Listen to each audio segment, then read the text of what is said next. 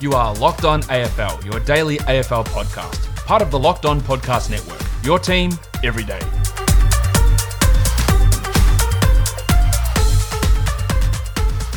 Welcome to Locked On AFL. I'm your host, Kane Pittman. Particularly with a pathetic effort from Pitt. I mean, it was the most disgraceful display I've ever seen from a big fella. And that's pretty hard on an individual, but he's going to have to live with that.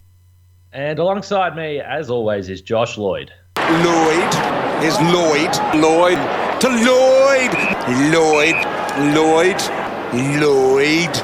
Kane, despite senior members of this podcast telling you that we don't want you around, you are back and you're committed to record for the Locked On AFL podcast for the future. Yep, rest of this week, rest of the year. I just had my one little day off there yesterday. Got caught up with some work things that took me off the show, but I did listen, and I said this to you before we started recording, but I was a little bit disappointed that you completely didn't blow your top when talking about free agency. Normally I'm here to break it up a little bit, but I thought you might just keep rolling and eventually just explode yesterday. But you did a good job. Thank you. I had to rein it in because we all know this AFL system is ludicrous. Surely people in the AFL know that. Actually, maybe they don't, because otherwise they'd fix it. The system's screwed. And we've got some interesting things that are picking up at the moment. Of course, I was alluding to the Adam Treloar scenario where, according to Sam Edmund, that he was reporting that Nathan Buckley and Adam Treloar had a phone call, and in that phone call, Nathan Buckley said, "Look, mate, the senior players don't want you around," which is a wild thing, A, to either say, or B, to report, or C, to make up, or whatever it is. Nathan Buckley's coming out and saying that that part is made up, but he's obviously not denying that Treloar is going to be traded, because it's like, oh no, we'll sensitively speak with Adam and his manager to work out the next step. So he's out of here. But that was a wild story to see come out, especially considering all of the reports about Treloar seem to be that he's a good bloke and everyone loves him. Well, I don't, and you can question Sam Edmund, and clearly I don't have the source that he does, or someone from within the club that told him that this conversation went down, or perhaps came from Treloar's camp. Clearly, there is now bad blood between the two, and Nathan Buckley can say whatever he wants on Twitter, but clearly Treloar wanted to stay there. They don't want him there. I thought it was a little bit strange that Buckley would go to Twitter to do this. It feels like it's gotten to the point where this has been news every single day. We kind of have to touch on it every single day because things keep happening, and we haven't heard anything from the Collingwood point of view at all. So as you sort of said, Buckley's certainly suggesting that they are having these conversations. So whether or not he wants to say that he wants to deny that this exact conversation went down, it's very clear that they are not getting along with each other right now, and they're far apart on this. So I was a little bit shocked that Buckley had to take to Twitter. I thought maybe there would be some sort of, press conference, press release, something like that regarding this. The fact it was just one tweet from the coach, even more strange. It just continues to get weirder and weirder. It's so strange to see that everything seems to be leaking out. Now, whether this stuff is true or made up, whatever, but it's one of those cases that even when it first appeared, a month ago, we said, hey, there's something weird here. Why are these journalists going so hard on this when Treloar's coming out and denying it? And it just is rolling and rolling and rolling. And now coaches tweeting things out at reporters. The whole scenario is really quite strange to get to this level and to get to this stage of allegedly players saying that they don't want him around. I don't know how this stuff is getting out, why it's getting out. Well, I think it's coming from Treloar's side, to be honest. But the whole situation with Collingwood is pretty weird at this point, and it feels like it's going to take an absolute miracle for him to be back at Collingwood next season. It just seems like it's been managed badly from the start from Collingwood. They should have just come out and said, this is the situation. This is why we're going to trade this guy that we just really heavily invested in, a guy that, from all reports, everyone loves at the club. So I just think that they've let it go too far now. And I saw on social media yesterday a lot of people attacking Sam Edmund because of this Buckley tweet. But come on, even if you're a Collingwood fan, you have to be able to look at this and understand that something is not quite right. And regardless of whether you think that Sam Edmund shouldn't have said what he said yesterday, these reports and rumours, there's something not quite right. And this has been going on for a couple of weeks now. So I don't think it's fair as a Collingwood fan, even though you would be hoping that this isn't the truth.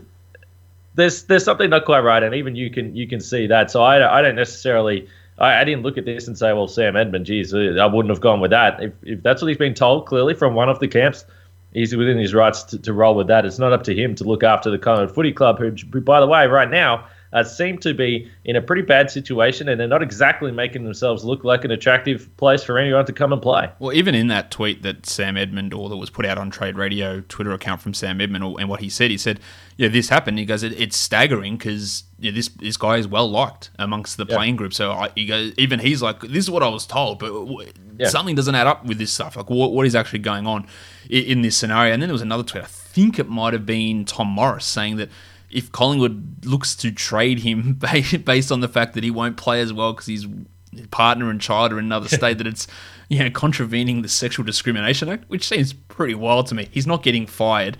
He is still getting his contract, and he's still going to play. And Sex Discrimination Act, that was a wild tweet. I don't know how that would work. That was just another stupid thing to add into stupid footy trade period talk that does go on. And Kane, that's not the only stupid thing that's happening, because Jeremy Cameron, Brad Crouch, we don't actually know what's going on with these guys. We know that Geelong made the offer, St Kilda made the offer to Cameron and Crouch respectively. GWS has matched. We're assuming Adelaide's matching as well. But now there's talk that maybe Geelong just won't engage in a trade if GWS is matching this deal. Like, where are we at with these situations? Yeah, I think the first thing we need to look at here will be with Brad Crouch with Adelaide, because they still are on the clock to match this deal. They haven't done it yet. No one's really sure whether they're going to do that now, because for some reason they were under the impression that the compensation would have been pick 2, which is absolutely ridiculous for a guy that, let's be honest, it should not be worth pick 2 in the draft. But anyway, I won't get you rolling on that, Josh. But we'll see what Adelaide does with the Brad Crouch situation until they either match and force a trade, or they just sit back and say, fine, we'll take the compensation. That's going to be the first domino to fall here. But then as the trades start to roll later this week, then the Cameron conversations will be able to go down. So I think, and I know you spoke about it a little bit yesterday, I think that whether it was on average per year, and we don't know how they structure these deals, is one of the difficult things to discuss when it comes to the AFL, but probably the Cameron deal is around 100,000 more than I think was reported, thereabouts. Certainly 900 average a season is a hell of a lot of money. Thereabouts it is for the 5 years, potential 6th year based on trigger. So I do think that there was some part of the Cats, or within the Cats, that probably thought, well, if we bump up this money deal a little bit more, GWS aren't going to match it. But it didn't actually change the compensation. And again, I think that they would have ended up with a pick similar to the Zach Williams one, or even worse than the Zach Williams one. So for GWS, it doesn't really make sense. They had to match. I do think that this is probably just a tactic from Geelong saying, listen, you want to put this contract in front of a guy that doesn't even want to play for your club. Cameron has threatened to sit out for a season if he was forced to play for GWS. Whether or not the Giants believe that, this one's going to get interesting as well. But this is what it's all about. The Cats, if they think that this is a high-level contract that potentially they didn't actually want to pay this much, totally fine. But you have to use this as a bargaining tactic here in the trade tables. And there's absolutely no reason for the Cats to just roll over and give the Giants exactly what they want. And likewise, GWS the same. So this one could drag on a little bit. Yeah, I feel like all these negotiations and things happen so much in the public that it's pretty wild, and that's why everything feels like it drags on, whereas in a lot of other sports, these negotiations may take this amount of time. You just don't hear about every detail coming out in the media every 5 seconds. Are you going to match? Are you going to trade? Are you going to do this? Which player's involved? It's like, okay, well, we're having this discussion, then it comes out that it's done, rather than where it feels like in the AFL, oh my God, why is everything drag out so long? Well, this is how long it takes. It's just that everything is played out in the media here for some reason. I don't know exactly what the situation here is with Cameron, because I've seen it reported different ways, that if Geelong decide, well, okay, you've matched the deal, and they don't want to trade for him, the options are that he goes back to play for GWS, or that he's traded to another team. I've seen it also mentioned that he could enter the preseason draft, which would make absolutely no sense considering that he's had a contract, signed it, and then it's been matched. I don't know how you go into the draft in that scenario. But that could be a pretty weird scenario. And I think good on GWS for actually exercising part of their rights to match. Now, we'll see where this all goes. And that could happen with Adelaide here in Crouch as they try and get St Kilda's pick 16 versus pick 23, which looks like it could be their compensation. To try and get more out of that, because that is your right in a stupid system as a restricted free agent. So there is some weird stuff going on there. We'll see more of that as it unfolds during the week. Some other news items here. Paddy McCartan looking to extend his career. Heard some talk about Carlton yesterday. Yeah, well, Paddy McCartan is obviously an interesting case because he's still only in his early 20s. I think he's just turned 24 now, patting the carton, but he's only played 35 games, and we know the reason why he hasn't played is not because of his skill level, not because he hasn't been able to get a game for the Saints. He simply just keeps getting head knocks, and he's had some pretty scary concussions over the years and some scary symptoms of the concussions post those head knocks that he has had. So I think it's a surprise that he's even trying to come back and play football. I think St Kilda clearly moved on from him, and for his own benefit as well. Remember, this is a guy that they obviously invested pretty damn heavily in the draft, as high as you can. So this has been a disappointing pick for the Saints, and it's been disappointing the way it's worked out. But I think from everything we've heard over the last 2 years, and McCartan hasn't played since round 16, 2018, so over 2 years ago, I think they've said that, listen, we don't think that it's safe for him to play. He hasn't been able to clear the concussion protocol. So I am a little bit surprised that he's trying to still play.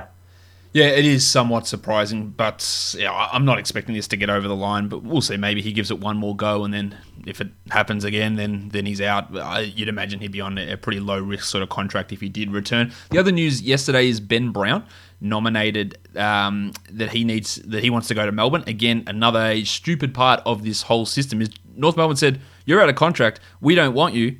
But now we also get a benefit from that and get an asset back in terms of a trade, whether that's third round pick, a second round pick, whatever it is. He's out of contract. They don't want him, and they still can get something back. Nothing makes sense with that. But how do you like the Ben Brown fit in that forward line? Of course, it's going to mean the end of Tom McDonald. But how does Ben Brown go alongside Wiedemann and Jackson, do you think? Yeah, well, I like Ben Brown as an upgrade on Tom McDonald. We know McDonald had a pretty good year in 2018, basically playing as the second key forward next to Jesse Hogan, but he struggled since then. McDonald's still really in the prime of his career, so there is some reports that he might end up at Collingwood. We know Collingwood's been chasing a key forward. I'm not 100% sure that McDonald's the guy you want to try and trade for as a key forward for your team. But from the Melbourne point of view, significant upgrade. Ben Brown, again, one of those candidates for mine that is really prime for a bounce-back season after some difficult times this year on and off the field. Yeah, I think it is. It's a big upgrade to me on Tom McDonald, despite how Brown can sometimes be frustrating to watch when he plays, and his form obviously was significantly down this year. Personal issues, along with the whole hub scenario, obviously had an impact, and the team was terrible. That didn't help him there. But he gets another opportunity, and I think that's a really strong pickup. You mentioned Jesse Hogan, because he has agreed to be traded to GWS, or Fremantle and GWS and Jesse Hogan have all agreed on that trade, so he could be heading up there. He could be. He will be heading up there. I'd imagine the price to acquire him is going to be pretty low.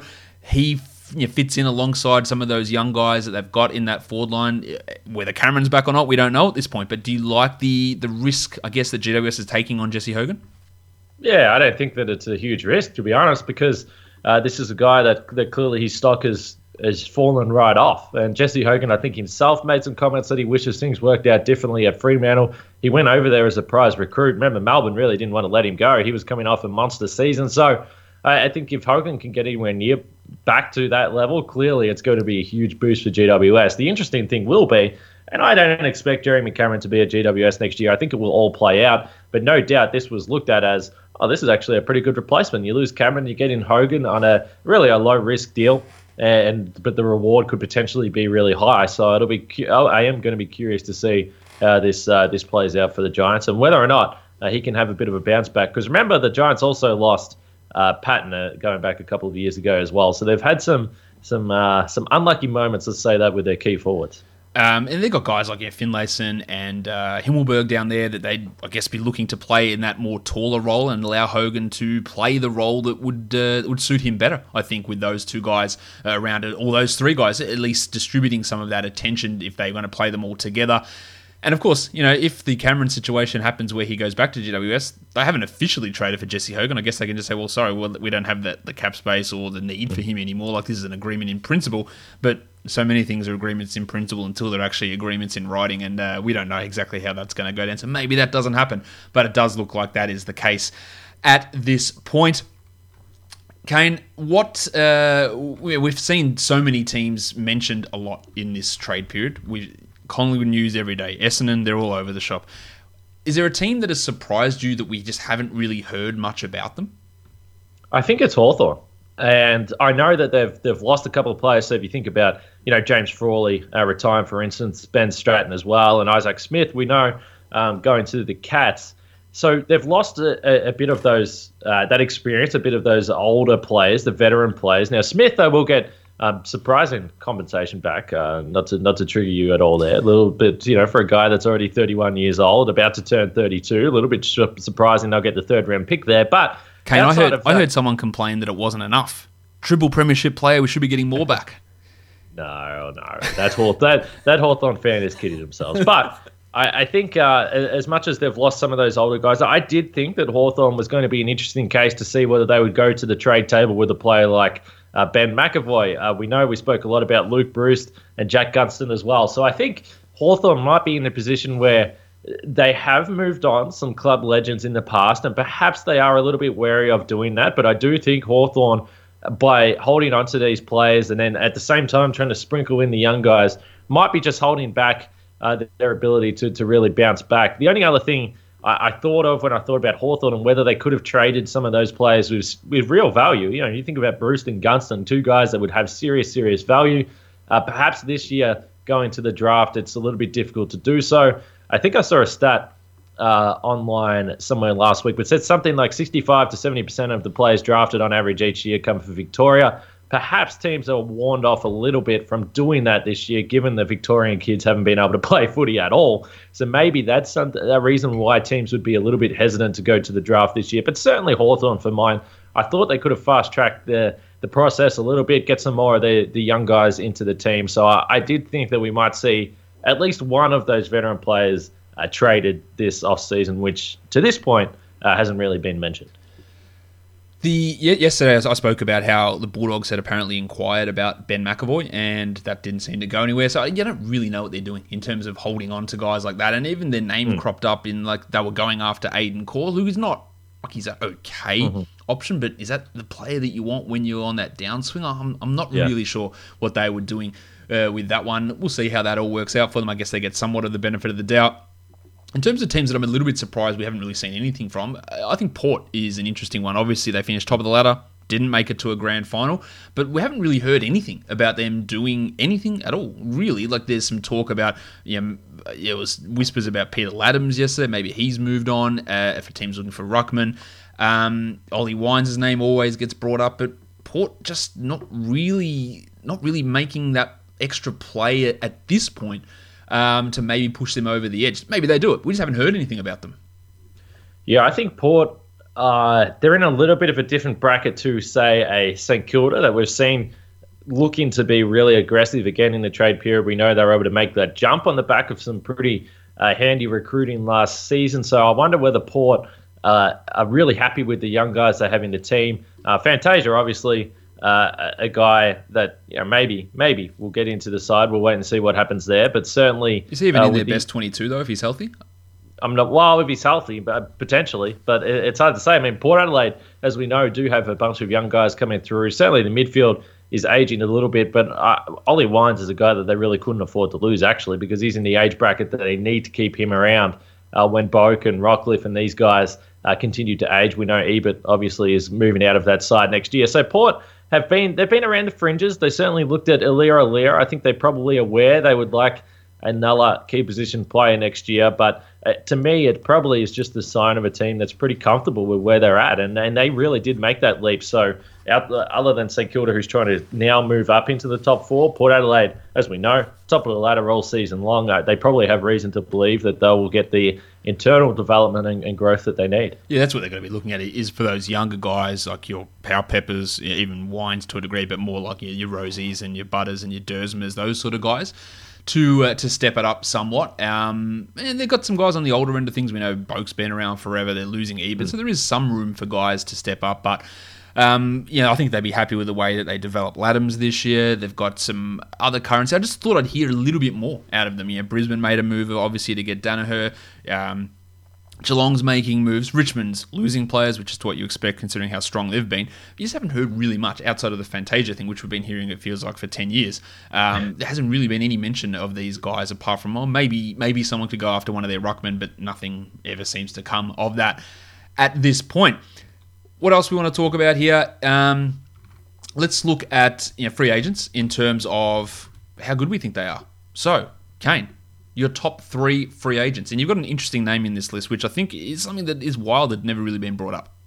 Yeah, so I've gone with my top 3, and I will say the reason I thought about this, or I brought this up, because I know we have spoke about compensation a lot, and the fact that it's been based on where the team is finishing on the ladder. I think if you were going to keep this in, I think the only way, and I don't really know how you do this, but I think that there should probably be some sort of ranking system, or that you put in the free agency in, so you're actually not, for instance, the Brad Crouch situation where Adelaide said, we expect pick 2. Well, it's like, okay, well, we're talking about Brad Crouch here. We're not talking about, Paddy Cripps or whoever it may be, Dustin Martin, where if you lost him, then you're like, yes, this is a top 3 pick guaranteed. We're not talking about that player. We're talking about Brad Crouch. So I then started to think to myself, what happens if they did like a rating system or a ranking system for the free agents? That's going to be problematic in its own right, because I don't know how you work that out. Perhaps a tiered system is better here. And then you say, well, if you have a top 3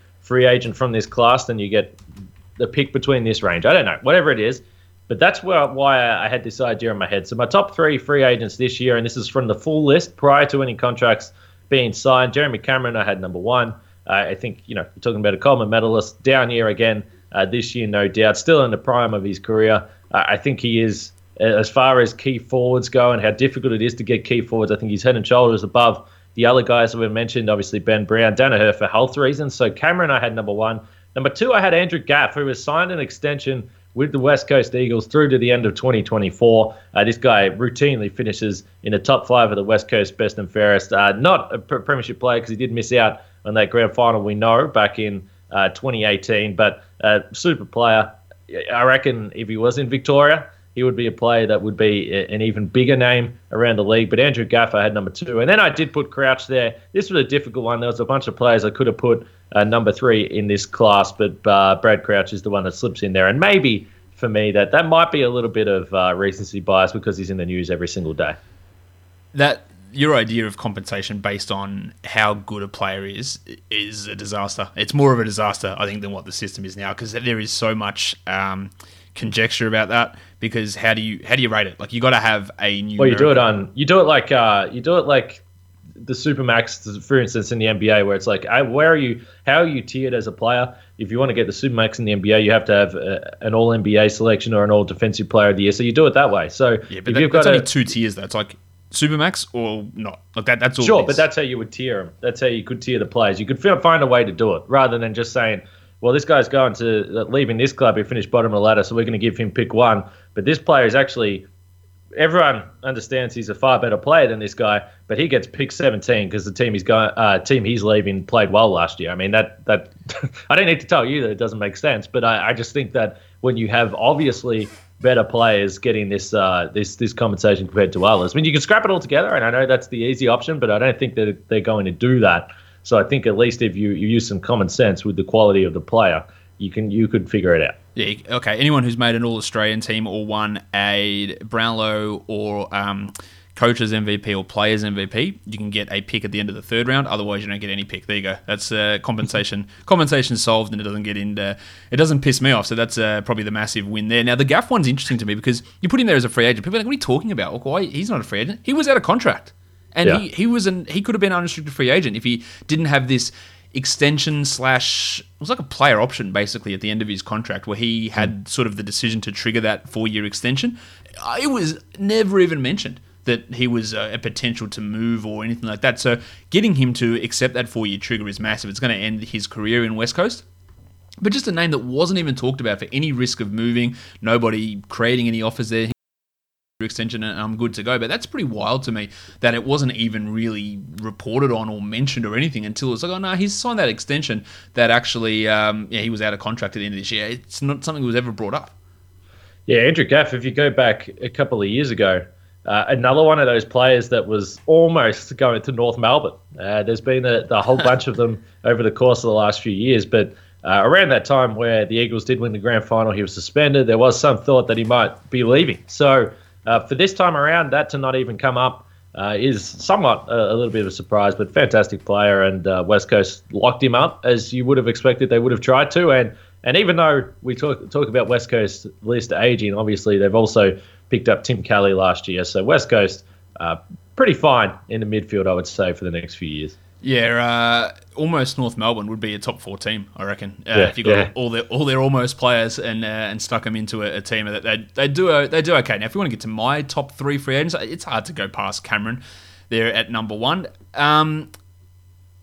Here, look, if we're counting Gaff as a free agent, which we absolutely should, then it's hard to go past him at number 2. Number 3 is where it gets a little bit difficult for me. I think I'll probably have Zach Williams ahead of Brad Crouch, mainly because I sort of know what Crouch is. He gets a lot of the ball. How much that impacts winning, I'm not sure.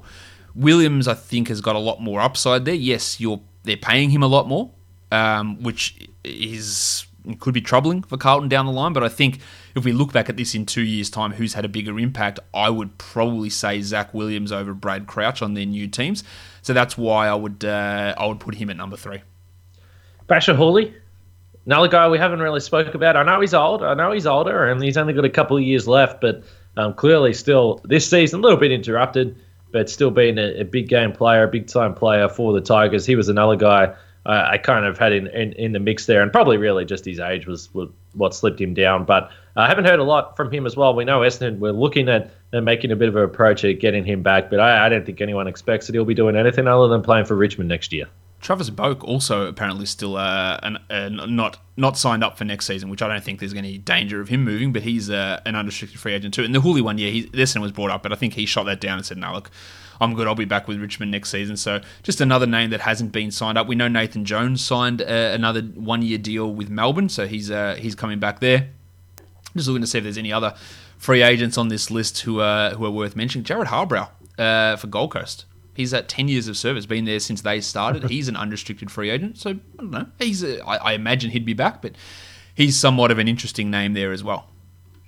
Yeah, I wouldn't be moving if I was Harbrow. He's been through some pretty rough times on the Gold Coast. This would not be the time to be leaving. Another name that I've just seen on this list, I haven't seen anything about him re-signing recently, Ryan Lester for Brisbane, unrestricted free agent. Chance he could get squeezed with Danaher coming in?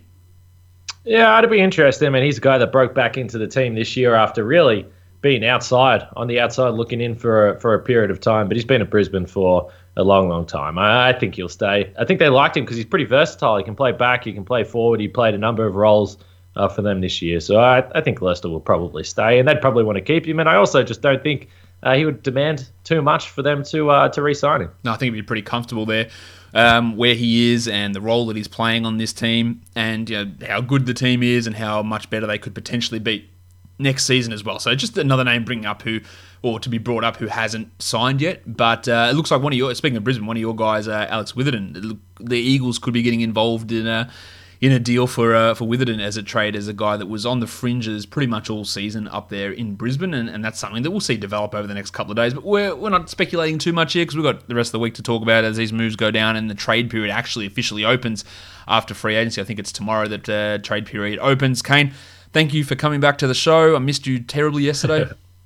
I just needed a long weekend, but I'm back. I'm ready to go. And hey, it's Melbourne Cup Day today, guys. So good luck if you are indulging in the horse racing. Today, Kane, I'm going to tell everybody to subscribe Apple Podcasts, Google Podcasts, Stitcher, and on Spotify. And I'm going to leave everybody on this Melbourne Cup Day with a shout out to Phil Reid.